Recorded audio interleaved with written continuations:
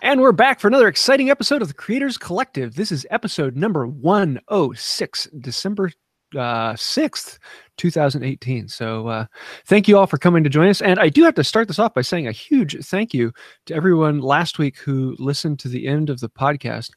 I put that little blurb in there as a last minute thing. Thought it would be kind of fun, and I thought we might get like one or two people and I could, send something fun or give a shout out. But I ended up getting 79 people who emailed me or messaged me saying, yeah, I listened to the end of the podcast. So thank you. Apparently we have a very responsive audience. And those are the people who not only listened to the end of the podcast, but then took the time to contact me. So what happened? What'd you say? Yeah. The other co-hosts don't actually listen to our podcast. So I can't listen to myself. I don't know how anybody else does. I'm glad they do, but I don't want to hear me talk. So for those of you who didn't know it, at the very end of it, after the music died out, I just put a little blurb in there of, hey, if you listen to the end of this, please send me a message. Thank you. Wow. Just one of those fun old throwbacks. A little Easter egg in there, Yeah. So we have a special guest today. Before we get to the end of the podcast and forget that we have a guest on the show. Yeah, welcome Paul Pinto, who does forging and other creative crafts on YouTube. Well, why don't we have Paul introduce himself? Hey, Paul. Where's the fun in that? Yeah. Tell us about yourself, man. Did we lose him? Oh no. Well, okay, so that was our special guest, Paul Pinto, everybody. One syllable guest. I'll send a message on Facebook. Oh, you thought. Okay. Well, let's start with what we've been working on this week and see when he catches up. So, Zach, what you got? Where's my list at? No, there we go. Okay, I found it. Man, just cranking out hammers all day long. So many hammers. It's I've been busy. So I was fortunate enough this past, I think, week or two to kind of work on some new designs. Did like a prototype of a dog's face or dog's head hammer, dog's head hammer. For some reason I always pluralize the wrong word. I don't even know what that is. I think they should just call them like beveling hammers, because it's a lot of people use it for like putting bevels on knife blades. So they're forward weighted. It's like a hammer with only one end, and usually it's heavily forward weighted. So it's easy to align, because it always wants to fall the same way. So it makes it easier to put consistent bevels on things. So made one of those and learned a lot. I think it's going to work really well. So I'll probably start introducing that to kind of the hammer varieties, because up till now I've pretty much only done rounding hammers and claw hammers, and like I've done a couple of chipping hammers. But I think what keeps it fun for me, as much fun as I'm having doing just the one or two designs, I've done like 50 between mostly the two designs, and I'm ready to kind of branch out and explore some different designs and styles and that sort of thing to keep things interesting. So I need to kind of actually stop taking orders for a bit so that I can develop some new styles. Oh, you're back. Yeah, my internet just totally went out for a second. I don't know what happened. Yeah. I had to move rooms. Oh, strange. Cool. Yeah, I don't know. Sorry about that. No problem. So yeah, just forging a ton of hammers, and like I said, trying to come up with some new designs and stuff. Actually, Paul, you've probably done some dog head hammers, I'm assuming. Yeah, I did one of those before. I like it a lot especially for forging blades and stuff.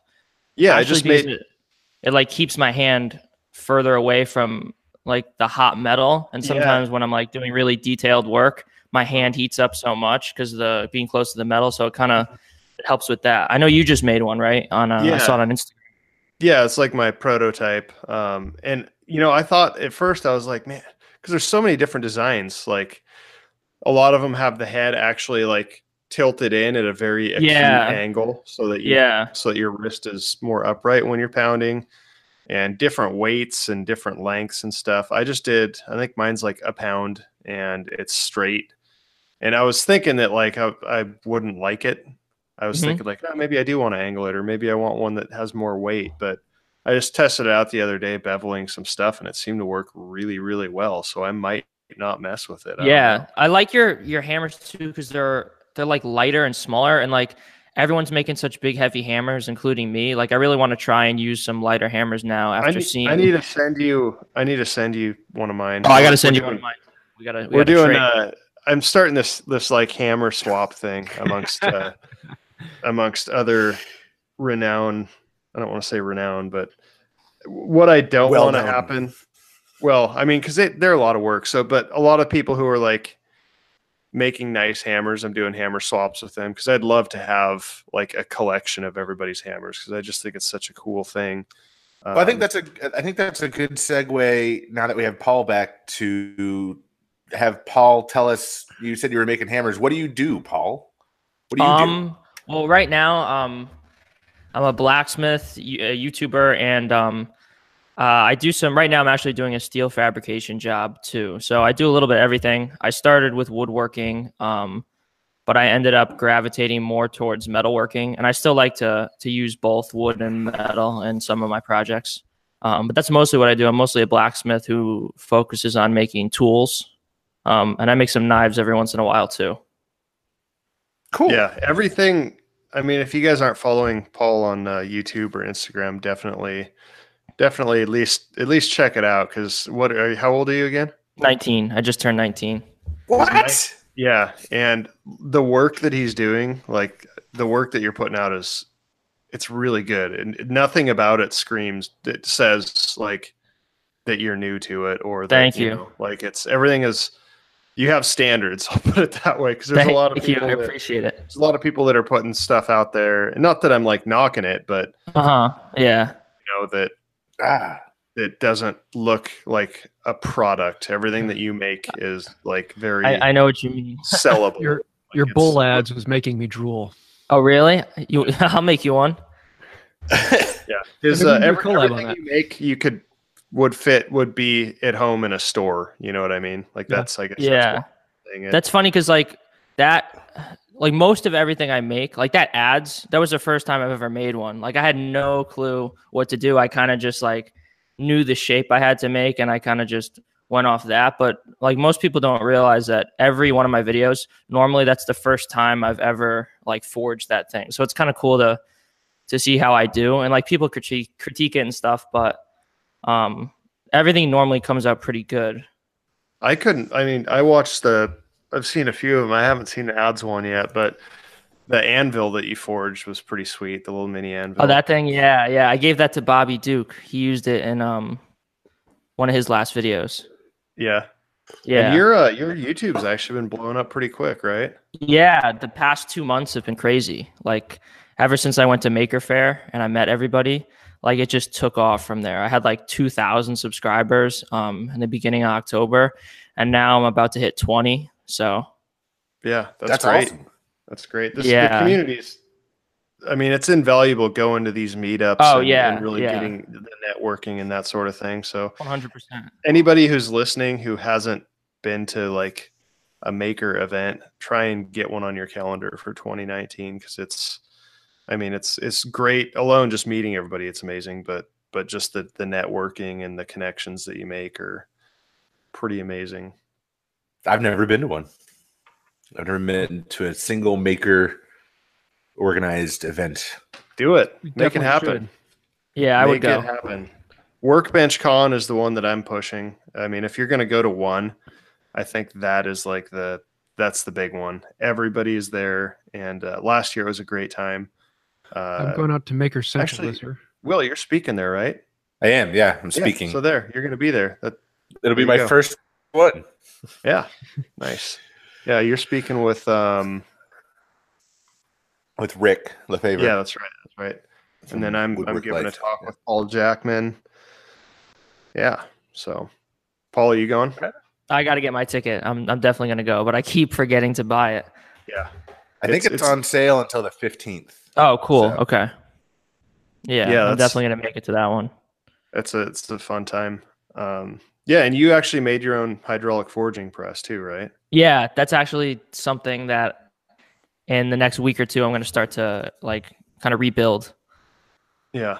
That's Yeah, pretty just because after seeing that Cole Ironworks one up at Jimmy's, like I just need to beef mine up a little bit. I'm gonna change the cylinder out on it so I get some more pressure. And I really had no clue what I was doing when I made one. Like there's very few videos online about making them, and so I kind of just winged it, and it's worked up until now. But it's a little sketchy right now, so I got to redo the thing. Yeah. Well, I think, I've always been of the mindset when you can, it's like I always want to buy a known, properly functioning thing before I try and make it myself. Yeah, And that's a good idea. Obviously, that's hard to do with the press. Yeah.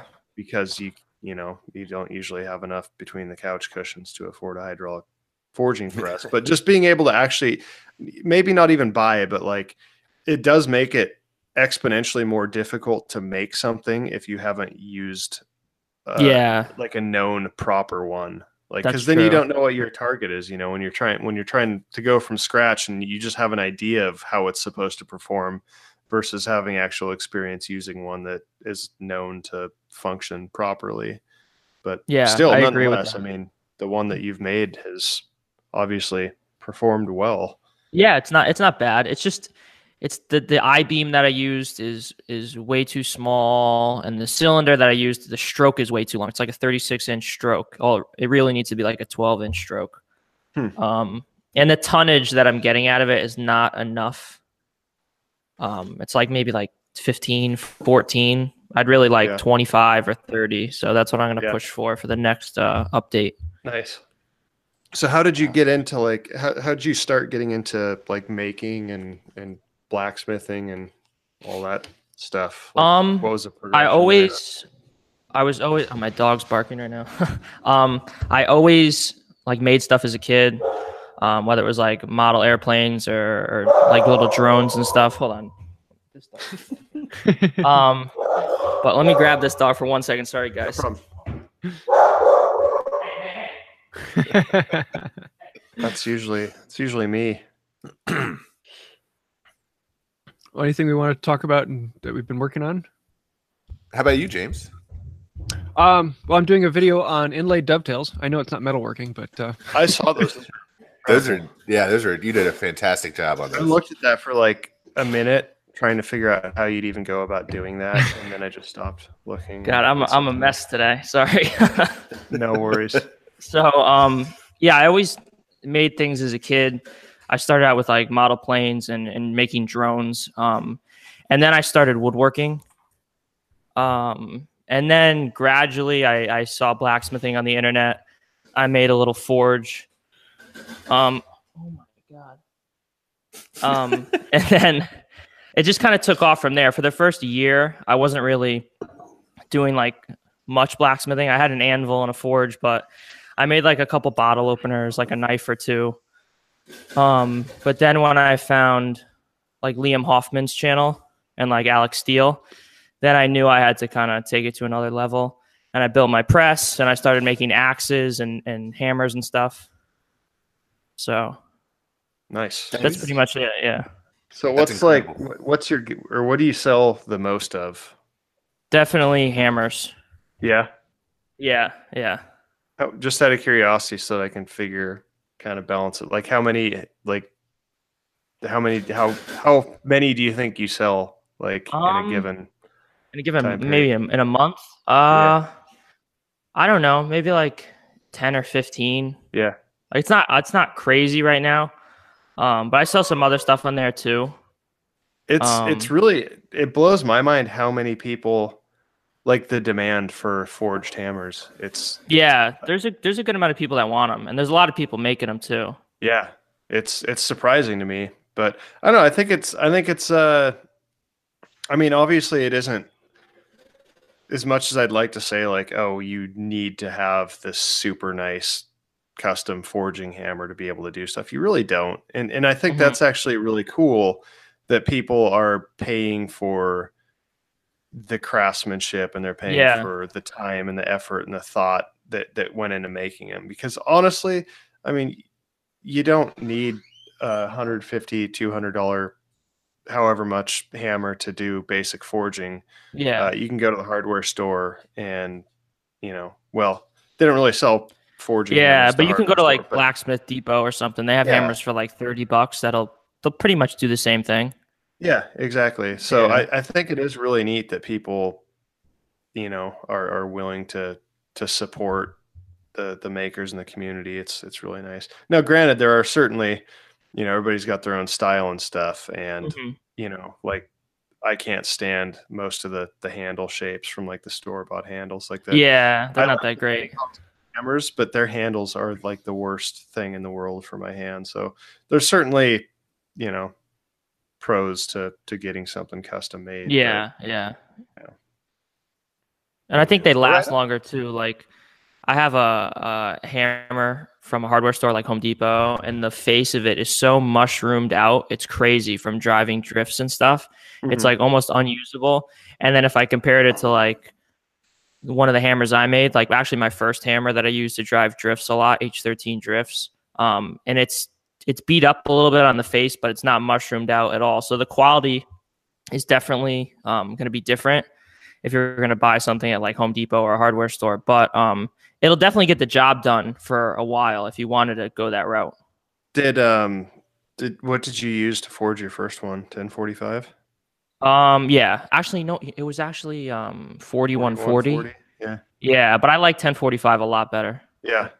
It's just, it's a good steel. It's hard enough, but it's not harder than your anvil, which is what I like. Yeah, and it's easy to quench in water. It's pretty forgiving to heat treating it.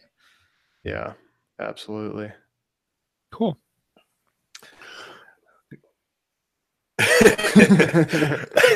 Or he's like, James, what are you working on? Well, we're talking about the inlaid dovetails, but I decided to actually make it a live video and show each individual step very clearly about how it was all done. And so I did the first half of it this week, and I'll be doing the second half of it next week.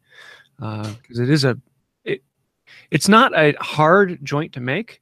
It's just very time consuming because you have to do dovetails twice plus a few other steps in there for each individual joint.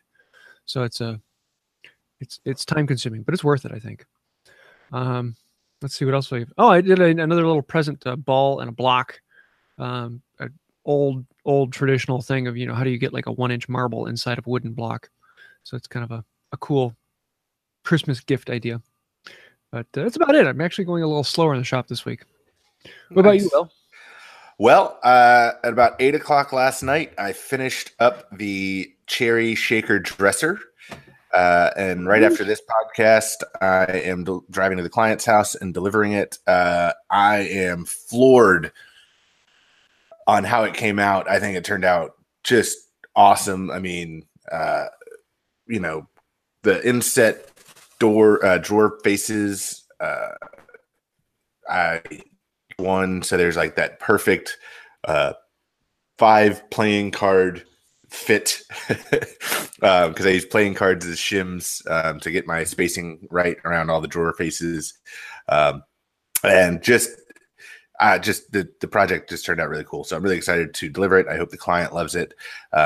I also picked up about 120 board feet of 20-year-old air dried 5/4 walnut, 12.5 feet long. That I'm going to make those the bar tops out of, that I keep talking about, that I haven't started yet because I was trying to source material for it. So I've got about $1,000 of walnut sitting in my shop right now that's just looking at me. And I'm going to start designing a knife case for a friend to display their knife collection. So cool. So yeah, that's what I got. Anything else? I feel like I've just been running at like 100 miles an hour. It's that time of year. I feel like November, December are always hectic. Yeah. Yeah. Are any of you guys making Christmas presents? Me, I am. I A lot. should- The annoying rush of the year. Yeah. I feel like, are any of the people that are going to receive the presents listening? Can we talk about them? I don't know. Yeah. James, I feel like everybody listens to you. Like your mom's usually in here. Yeah. No, this year, I rather than actually making them all at the beginning of the year, I've actually spread out the presents and held on to them. So it's kind of I'm trying to do it the smart way, but we'll see. I still have a couple left to make, and I don't have I'm not going to do any on the lathe this year, which is the quick and easy way. I've had a lot of wives and girlfriends of makers order hammers for me. So if you're That's listening, if you're listening, you might be getting something, Or horribly disappointed. or horribly disappointed, and then you can order something here. Yeah. You just be like, oh, I know my wife. She's definitely getting me a hammer. And then like Christmas comes and you're like, oh man. Socks. Have you guys heard that song? No. That new Christmas song about getting socks for Christmas? Uh-uh. It's funny. I don't know who sings it. My wife played it for me. Anyway, I'm getting off topic. That's all right. That's what we do. That's right. So Paul, what's up and coming for you? I mean, you said obviously you're gonna, rebuild your press and stuff, but like what new frontiers are you looking forward to like exploring and getting into? Well, right now I'm just trying to finish up this big steel job that I got. I have to make this like steel mezzanine for a restaurant. And that's cool. been taking up like a lot of That my sounds like time a the big past project. 2 weeks. Yeah, it's a really big project. It's all like engineered and everything. So I've been at the site like coping the I-beams, drilling holes for the clips and stuff. And I'm actually about to put the columns up and stuff today and hopefully install cool. it soon. Yeah, but after that, I got to start making more videos again. I took a little break because of this job, but I want to make a couple more axes. Maybe do some non-blacksmithing projects too. I have a couple things in the works. Yeah. Switch it up a little bit, maybe. So, Paul, do you feel because you're obviously doing this, on location job? Mhm. Do you feel like me or hate doing like built-ins and because I had to like take everything out of my shop where everything's like perfectly placed. I know where everything is, like put it in the back of the truck, like get to the client's whatever the job, and then you forgot that one thing, so you have to make do without it until the next day, and it's almost more of a pain than not taking those jobs. Yeah. What do you like? I mean, Like, so you're deep in this job right now. Are you excited about it? I mean, obviously it's going to pay. yeah. I don't know. I mean, talk about that for a minute. It's I definitely understand what you're saying. Yeah, it's not the same as working out of your shop. Just having all your tools available and like bringing stuff back and forth kind of sucks. But there's not actually a ton of tools that I need. It's like I need a mag drill, some angle grinders, an oxyacetylene torch. We actually rented a forklift for this job because it's so big to move the beams around. So I have a forklift there. Everything was pre-cut. And so it's been good so far. Everything's been pretty smooth. But I don't know. I know what you mean though. It's definitely trickier, like working away from your shop, especially in a place where there's no tools at all. I have to bring everything in. Mhm. Yeah. So how much steel are you using like for this thing? It sounds I think big. it was like 6,000 or 7,000 pounds. Like there's big I-beams. They're like 12-inch I-beams, 20 feet long. It's some big stuff, but it's actually. I mean that's crazy that you say you just turned 19. Yeah. You just turned 19 and you're like doing these gigantic like industrial stuff for restaurants. That's crazy. Yeah. It's pretty cool. I mean, it's not that complicated of a job. It's like 7 columns and then girders and beams running over the top of the columns. And I'm actually tying them into a few of the columns that are already in the restaurant because it's all open right now. There's big steel beams. The ceilings are like, but still, 20 that's feet pretty tall. ambitious. I mean, even if like Yeah. the design is simple and stuff, like just actually getting out there and like getting that job and willing to, I mean, that's like, even for me, that would be like a scary thing. Like, man, Yeah, like I have all this steel in this place and like that's insanely ambitious. That's awesome. Thank you. I'm like petrified to make a mistake. Like I'm always double checking should be. everything, like calling the engineer, like making him come back and look it over with me. But luckily nothing has gone wrong so far, knock on wood.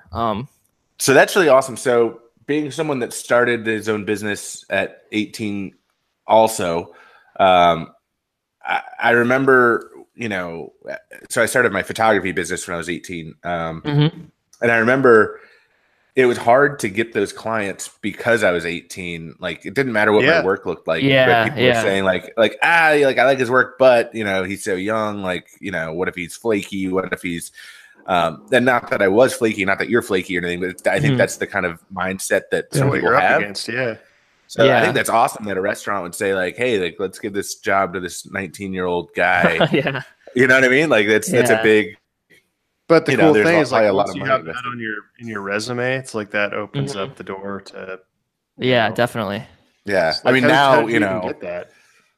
It's someone we knew. It's actually like it's like in a shopping center. Oh, cool. And I think the deal was that the owners of the shopping center needed to do this because it's a new restaurant opening up. So that was the deal. Like they had to build this for the restaurant. And so we know the person who owns the shopping center and yes, that's basically how I got it. And they let me do it. So.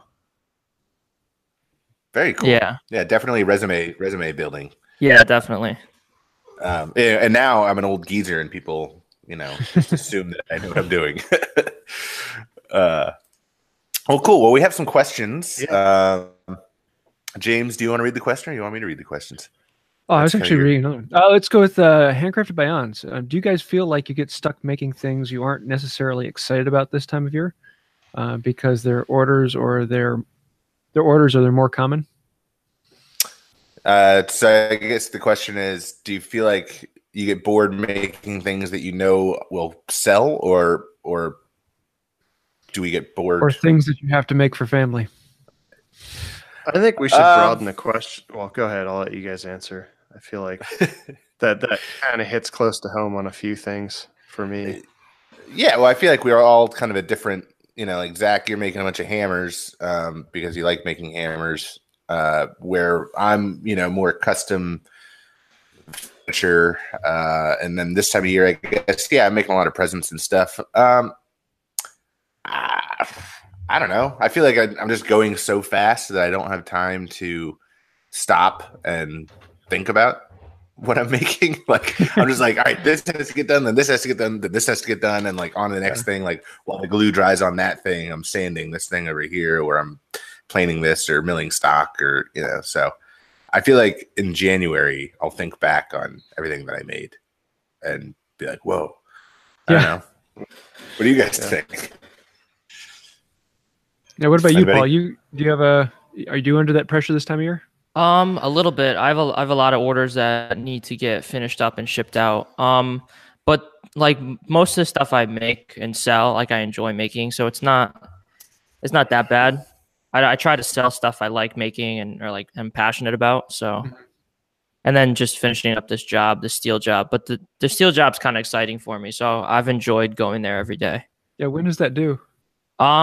I'm trying to get it done by maybe the middle of next week. The good thing is there's not really a tight deadline. But I'm going to try and get it finished up by like mid next week. Fun. Yeah. Cool. All right, Zach, do you want to broaden your question now? Sure. Well, I think just in general, like, do you ever get wrapped up into making things that you will sell and lose the excitement about it, regardless of what time of year it is?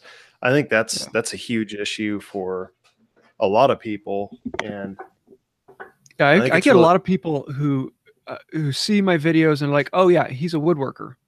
And so I get people all the time. I mean, literally 2 to 3 times a week, I'll have someone say, hey, James, can you make this? And a lot of times they're interesting ideas, but it's run of the mill boring things, like pine board that's been stained, and they just want something cheap and quick, but don't understand the level of work that goes into it or what I actually do. And so I find it very difficult a lot of times to turn people down. You're like, yeah, I don't do that.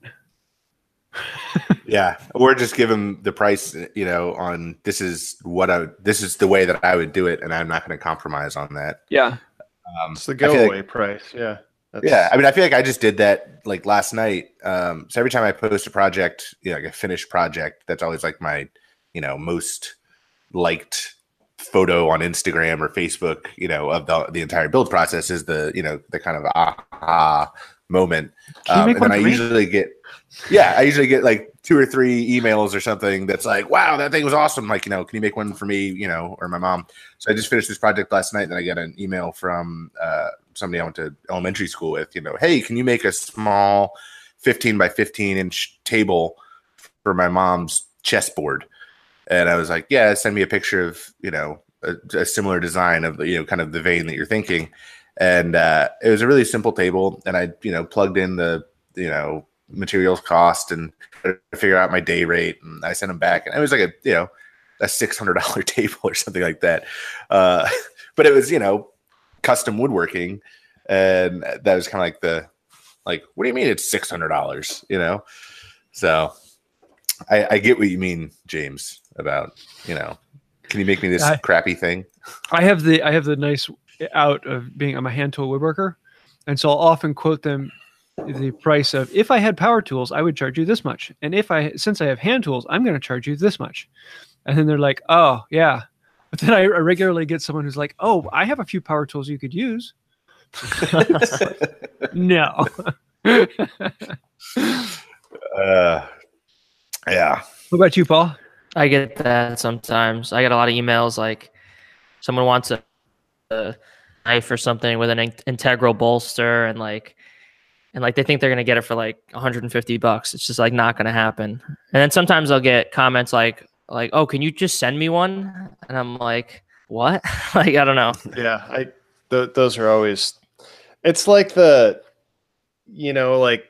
working a job and people are like, working hard, hardly working. It's like, it's not funny anymore. Or like like, it doesn't have a price tag. Does that mean it's free? Like that. Yeah. That will never be funny. Like the most you will ever get from that is like somebody going, huh, like that fake laugh just to like get you to stop talking. Like, don't ever say that. Don't ever say it doesn't have a price tag. Does that mean it's free? Like, people instantly lose respect for you. Same thing as just don't ask for stuff for free. It's just not funny. It's just, I've had like tool review channels like comment and like, oh, can you send me some of your tools so I could review them on my channel? And I go and look and there's like 3 subscribers. And I'm like, like I would, but I really can't. Yeah. Yeah. It'd be different if I'm going to get something in return. Yeah. It'd be different if you're collaborating, but Yeah. I can't tell you, but to backtrack a little bit, like that, the epoxy file handle video thing that I did, I've probably gotten 200 emails of people wanting to buy those or wanting me to make them. And I just, after like responding to like 20 or 30 emails, I just stopped responding to them. Like I really try my best to get back to everybody, but sometimes it's hard. And so that definitely happens. But going even further back to Derek's question on, do you ever feel like you get stuck making stuff because it will sell and you're not excited about it? I think that's like the warning. Like that's like the danger zone is when you start getting into that. And I feel like a lot of people get into that, especially in the maker community. And they start out and they're like, all I need is one product. I need this one thing that I can perfect and make hundreds of them and make it profitable. I feel like that's a trap. I feel like that's a trap because as soon as you, and I tell people this all the time, as soon as I wake up and I go, I have to go out to the shop and forge hammers today. It's time to do something else. It's time to go back to, make a piece of furniture or change come up with a new design or do something else. Like as soon, like that's why I can't. This is why I'm unemployable. Is because I cannot do the same thing indefinitely. Like So, and I think that we're brought up to think that like, you know, specialization, like you can only be good at one thing. I think that is nonsense. I think people are great at one thing as long as they're interested in it. And as soon as they lose interest in it, they stop being great at it. They start cutting corners. They start thinking about how to do it cheaper. They start thinking about how to do it faster. And then like that soul or that whole like mojo or whatever you want to call it, like it's lost. As soon as you don't enjoy doing it, it's gone. It's over. It's time to do something else. Like, so in that same vein, I think that we can explore doing things smarter.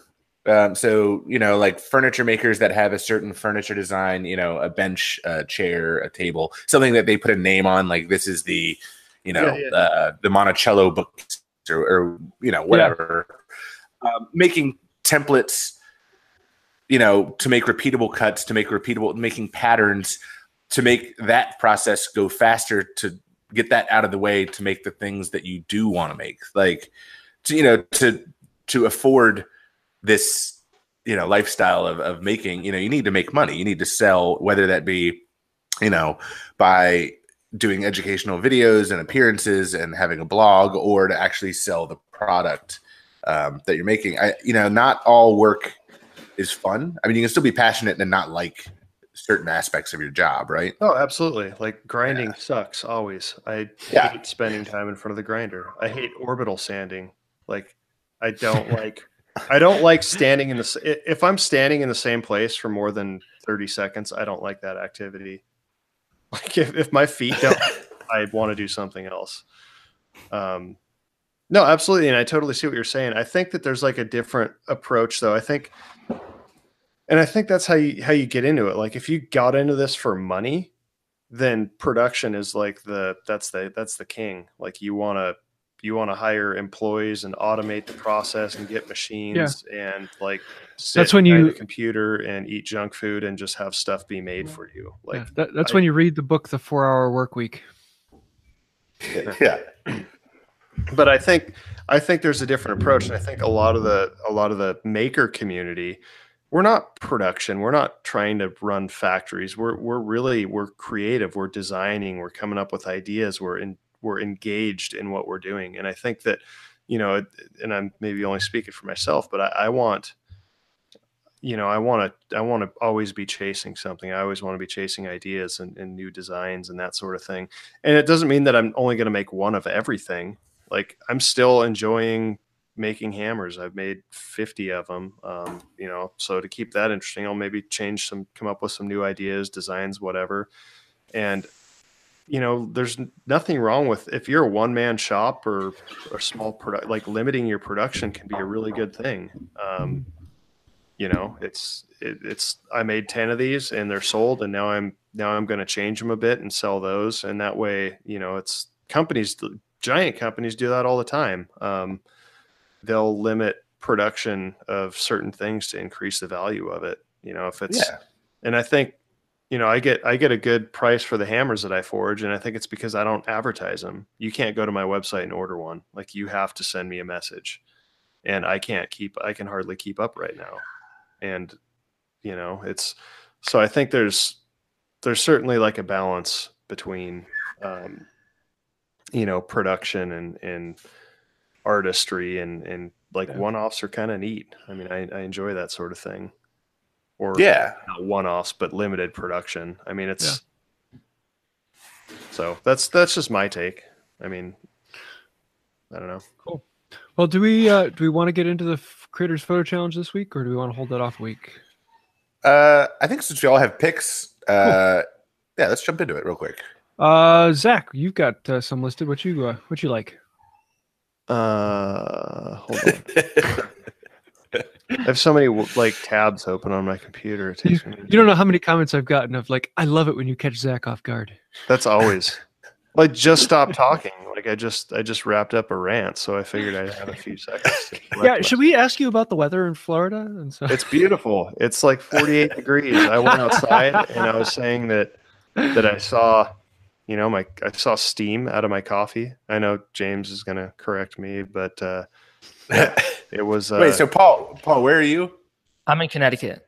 Oh, okay, never mind. Yeah. For some reason, I thought you were down in Florida with Zach. And No, I do go to Florida times over the winter because like my sister, she like rides horses and she spends like a couple months down there every year.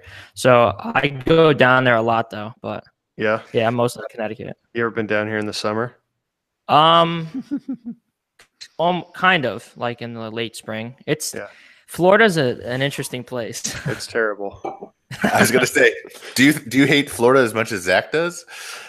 Florida's just bizarre. Like I don't really know what it is, to be honest with you. I don't either. It is. It's very strange. That's what I was asking him when we were at Jimmy's house. I'm like, how did you end up in Florida? It's like I lost a bet. Yeah.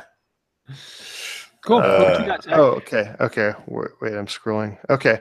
So there's so many good. Like I think this is the best challenge we've done.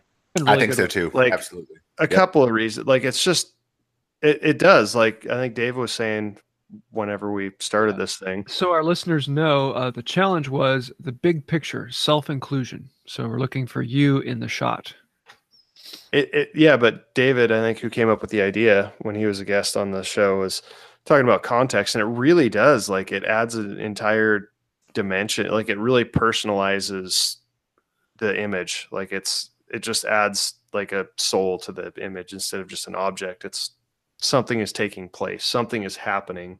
Because most of the other stuff, it's passive. It's just like a tool mid cut or a thing, but having the person there actually really adds a lot of depth to it. So I think this has been my favorite photo challenge, just judging by the pictures. And so many of them were really good that it was difficult for me to pick two. The two I chose Fieldstone Arts for one. It was a black and white, and it was just the hands and feet. That was really cool. That wasn't cool. Yeah, if you guys want to see the pictures, you can look up Creators Photo Challenge on Instagram, or you can see them in the description of the podcast. I'll have links to all of them there. Yeah, I think, if I not like I have any,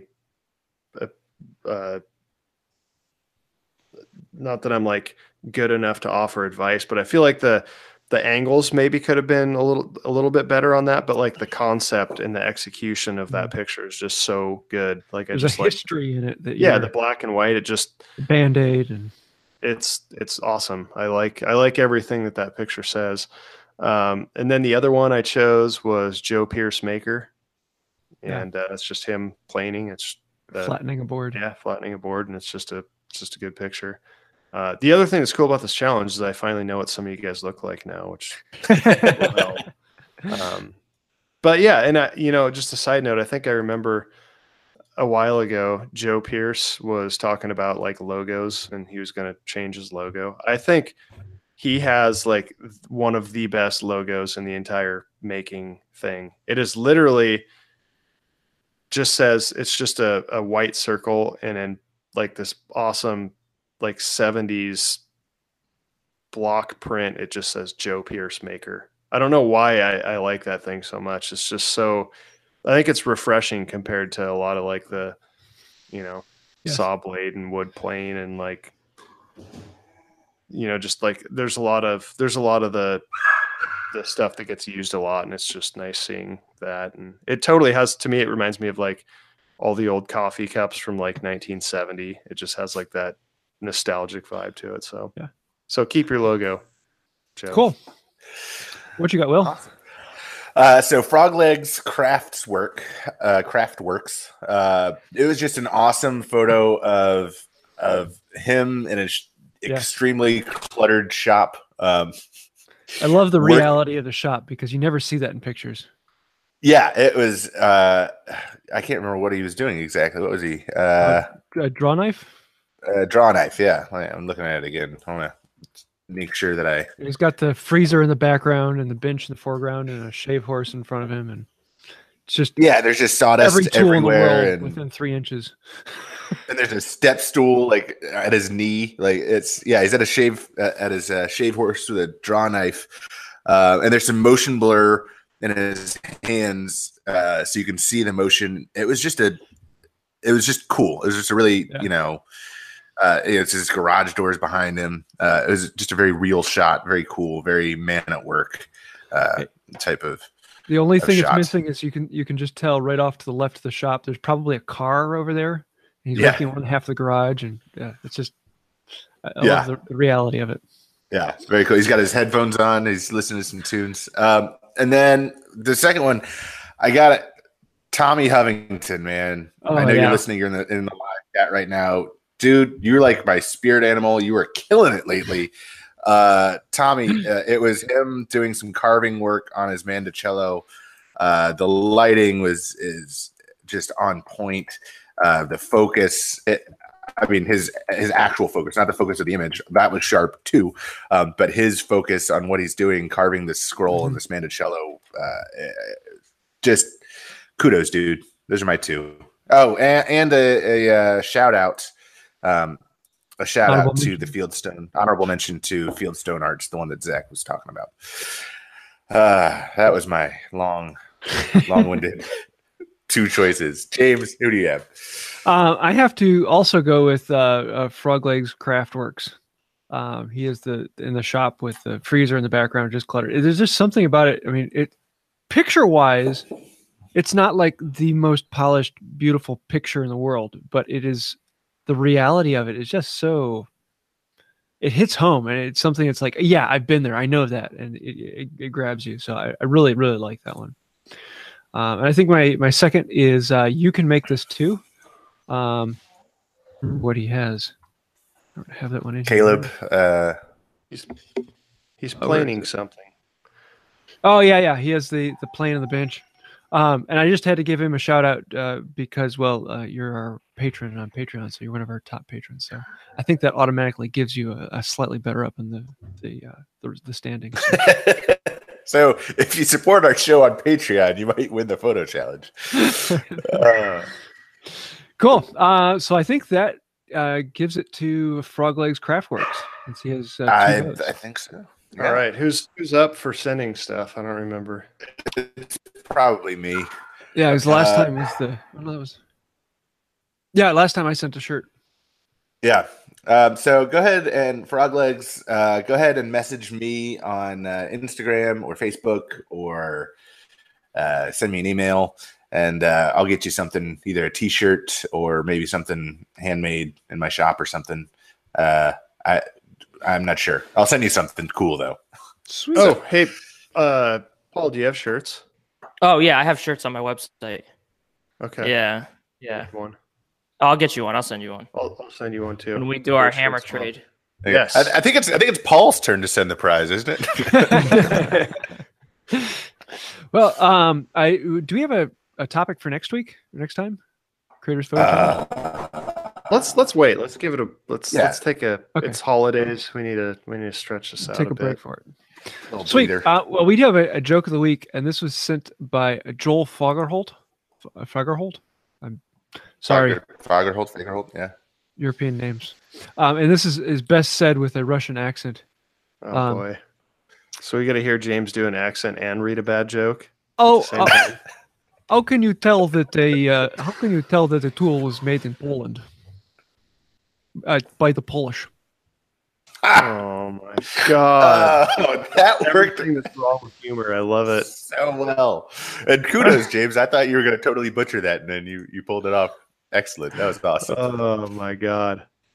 If you have a joke you'd like to have us read, feel free to send it one of us, and it might put it in there. So thank you, Joel, for that one. It was a really good one.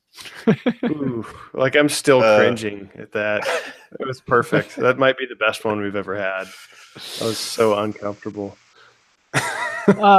So let's see. What are you watching and reading? Will, what you got? So this is in response to in one of the Facebook groups that I'm part of. People started talking about Live Edge furniture, and some people in the comments said that it was lazy. Working with Live Edge is lazy, and to which I rebutted this video from Kobium Suk. I'm not sure if that's how you pronounce it, but he's a fantastic Korean woodworker, furniture maker, gallery, and he's TV stand, and the casework is all through dovetails, just impeccably done, like the just really tight, super nice dovetails. And then the front has a bunch of drawers, and the drawer faces are live edge, have a live edge on them. So it was just really, really, really, really well done. So that's my pick. That's what I've been watching is Kobyung Suk. Dovetails really are the holy grail of woodworking. Not to a handful of persons. I wonder if it's like the yeah, like I don't know. I wonder if it's going to shift. It hasn't in the last however many years since I've been into dovetails woodworking. were eschewed. They were the tool, the joint that you never showed. They were ugly looking and hidden as much as possible. Well, like ever since I've been since I started getting into this stuff, and our woodworking is just like it's a big. I have to leave out all of my sexual analogies, but it's a big dovetail party on our woodworking.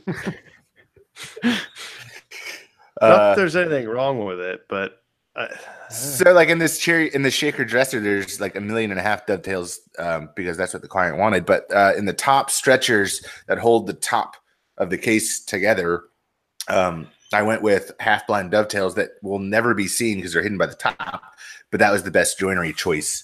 Yeah. For the joints. So yeah, I feel like dovetails are to fine woodworking what like epoxy river tables are to furniture woodworking, just like crafting, wood crafting. There's like they don't really have a name for like non-fine woodworking, do they? Yeah. Well, the difference between those is that when a dovetail is done well, in other words, you can get up on it close and you can see the detail, not just that it's a tight dovetail, but that it's fit well, it's spaced well, it has that characteristic feel. The things that you can tell that a machine didn't just blow these out. There's something slightly different about it. When something is done well, you can tell that. With a river table, if it's a glass top, there's good fitting in that. But like an epoxy table, other than like bubbles in the epoxy, it's I think everything has like its hyped up section, Yeah. But yeah. Cool. Yeah. I will say that is it the houndstooth dovetails that I don't ever see, but every time I do, I kind of the dovetail in the dovetail. What's that? The dovetail in the dovetail. Well, it's like where it's like scallop, like they'll have like a long one and then like a short one, and they're just the proportions. Like those are awesome looking. Like I will totally if somebody does that, like I'll be all over that. I might have those coming up for a live here soon. Do it because they're cool. Cool. Well, Paul, what you watching, reading? What's inspiring you? I'm a terrible reader, so like I always watch stuff, but like I listen to a lot of podcasts. I listen to like Joe Rogan's podcast. I'm sure a lot of people have listened to that before, and like the Fighter and the Kid podcast. They're all kind of like friends, those guys. But like Joe Rogan's podcast, he always has a lot of very interesting guests on there, and I always learn a ton from all the guests. And he even has some makers on there every once in a while. Like I don't know if you guys are familiar with Mareko Mamasi. Yeah, he's in Connecticut, actually not too far away from me, and he was on Joe Rogan's podcast, and I thought that was really cool to see him on there. So that's like my main go-to source for entertainment. Sweet, I'll look that Very up. cool. Zach, what are you watching, reading, listening?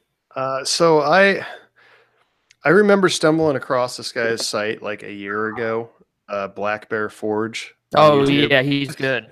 Yeah, and I saw I remember hearing something about it. I found it like a year ago, and he didn't really have much up, and I was like, yeah, okay, whatever. And then somehow I stumbled across it like recently, and I'm like, oh my god, this guy's been busy. And he's been cranking out videos. Yeah, and they're just so it's kind of like lately every morning I just try and watch like one of his videos, even if it's on something I have no wealth of intention on information, doing, too. because it's just very simple. It's like relaxing. I'll have my coffee and I'll sit down. I'll just watch like a 20, 30-minute video. And I'm like, oh, that's how hinges are made. I don't plan on making hinges anytime soon, but at least like after watching that, I have an idea of how I would make them. So there's just, it's one of those shows that you can, or not shows, it feels like a show. It's very like, has that kind of relaxing documentary vibe, and there's just a lot of good information. So yeah, that's He made it's been nice. one of my axes and my holdfast and my ads. Oh, really? Cool. And I think my fro came from him too. Oh, cool. Wow. Very Really cool. Yeah, I've learned a lot from him over the years of watching his video. Actually, over the past year. Hey, Yeah, he makes some of the best holdfasts. I love his leaf design, simple and beautiful. Yeah, those are cool. before I forget, Paul, uh-oh. I totally just forgot. Oh my god! I'll tell you. I'll list mine, and you think about what you're thinking about. Oh my god! I have to say there's this new channel that I came across recently on YouTube that is just absolutely cool. He made this DIY forging press that was just absolutely cool. A guy by the name of Paul Pinto.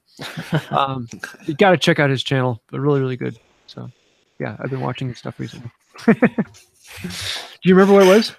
No, I don't. What happened to me? I don't know. So, guys, unfortunately, I'm going to have to run off here in a minute. I've got an appointment with the clients that I'm delivering the dresser to.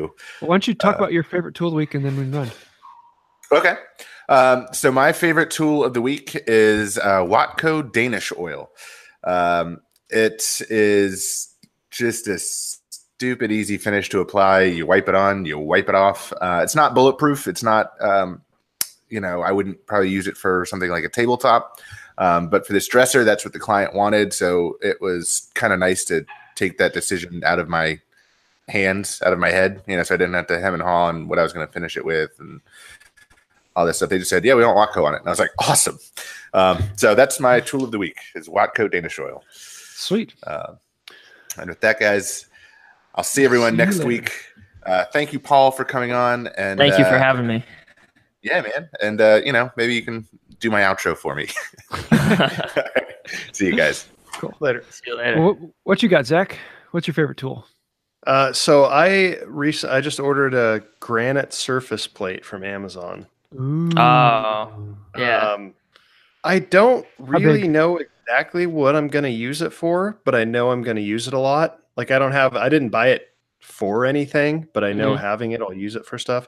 So it's way bigger and way heavier than I expected. I got the, where is 18 by 12? Something like that. Yeah. And it's actually like 18.5 by 12 by 3 inches high. And it's heavy enough to smash the crap out of your fingers if you don't move them out of the way fast enough. I mean, it's probably like 80 pounds at least. So if we get a hurricane, I'm hiding underneath of it. It's on top of my workbench. Yeah, I don't know. I mean, I don't, like I said, I know it's like an incredibly precisely flat surface. Half a 10,000th. Nice. So I still don't know exactly what I'm going to use it for. I mean, I don't really flatten a lot of planes anymore. I mean, Well, you can use it for like finding the center of the blade. And thing. Yeah, you need like one of those height gauges that rests on it that you could adjust the height, and you could scribe like the center of a blade. If you put like what's that stuff Alex Steele always uses, blue dicum. Yeah, if you put that on a knife. Yeah, he uses a surface plate a lot when he's like finding the center of a blade to grind in the bevels. That's like I need to get one because I just got that Bridgeport mill. Oh yeah, and I'm starting to get some machining tools. So, but let me know how you like yours. I mean, it's just a big flat. Yeah, it's just a big flat block. Yeah, I think it's gonna be great. I think it was like $100 or something from Amazon. So that's not bad. And it's for what I'm doing. It's definitely way bigger than I thought. It was like 2 inches thick or something. It's huge. Shannon Rogers actually just posted one of a granite bench top. It was 12-inch thick 8 my foot God. long, 3 foot wide, within half a 10,000th. What? Like Jeez. what? How much that? I don't even I know. don't know. It must have been like $10,000. That's incredible. Seriously cool. Cool. What you got, Paul? What's your favorite torch? Probably the newest thing I got was my oxyacetylene torch, which like I've never used one before, but it's fantastic. Like I could see like ways I could use it all the time in the shop, and it's really like fascinating, like just watching it work and like figure like I watched some videos on how they work, and you're really like rusting away the metal. Like you're not melting it. Like when you turn that oxygen on, it's really just oxidizing it away. And I even heard that once you get the torch going, and you could actually turn the acetylene off. Like once you're cutting, you could turn the acetylene off and just cut with the oxygen. It's pretty bizarre. I've had one forever and I didn't know any of that. Yeah, I never tried it, but I heard that really once you start to cut the oxygen, I could be wrong. I could be totally wrong. But once you start to cut, the oxygen is what's doing all of the cutting. Huh. Yeah. Yeah. It is totally an invaluable tool if you Oh, know definitely. It. Like even if it's not blacksmithing, like I've had one for my fab work, and you just need to have one, especially for forging though, like isolated heat, and there's just certain things that you just have it's amazing. You get like a rosebud tip too. You know, I have a like a rosebud, and I have a cutting torch and all these things. I can't remember. I'm probably way off, but it might be like a number 6. It's like a really small, like brazing torch. Oh, like the little welding, like tips. It's just like a bent tube, like smaller, narrower than a straw. And that's the one I have on there almost all the time. It's just really, yeah. I mean, I rarely. I mean, most of the time I'm working on stuff that's less than a half-inch thick. Yeah, so it's really precise. Yeah, so it saves a lot of gas, and I've had the same tank of acetylene for probably 2 years, and I've never changed really? it. And it's not even never a big changed tank. it. Wow, it's like hip height, maybe. Yeah, that's like what I have. Yeah, I've never changed it, so it's very very efficient. That's yeah, cool. the small little brazing torches. Give it a shot. See what you think. I'm going great to for most of what I do. Sweet. Well, I think I have to shoot for the glue bot. It's when I first got it, I thought it was something that was kind of gimmicky. Yeah, who needs an actual bottle for glue as opposed to just an old mustard bottle or something of that nature? But it's now like the go-to thing in my shop because you can glue upwards with it, and no matter which direction you're pouring, it's a great control. Very easy to clean out and reuse, and I've had 2 of them now for almost 3 years, and they're still great glue bottles. I just keep filling them up. So I just threw mine away yesterday, and I need to get another one. What happened? It had a good life. It had a good but hard life, and it's what was wrong with it? It got so crusty and like got knocked over. The best. You can fix all the crusty by just soaking it in water for an hour or so. I'll just order another one. All the glue melts off. Yeah, I guess they're only like $6-7. So. Yeah. Cool. Well, I think we have talked for well over an hour today. So thank you all for listening. This is a good one. And a huge thank you to Paul for joining us. If you'd like to see his stuff, I have links to that in the description of the podcast. But you can find him at Paul Pinto on YouTube. Yeah. And do you have any other place you? I have a website, paulpintoblacksmithing.com. And my Instagram's paulpinto1124. That's pretty much it. Yeah, my YouTube. Sweetness. Yeah, order a shirt from him or a hammer or an hammer or something. But definitely a shirt. Yeah, thank you guys for having me on. I appreciate it, and sorry for the technical difficulties. Oh, no worries. We're dogs and the Wi-Fi. By technical difficulties, so it's not, we're veterans. Cool. Well, huge thank you, and I do want to say thank you to our patrons on Patreon. Thanks for supporting the channel and helping us grow. So I think that'll about do it. And until next time, have a wonderful day. See you later.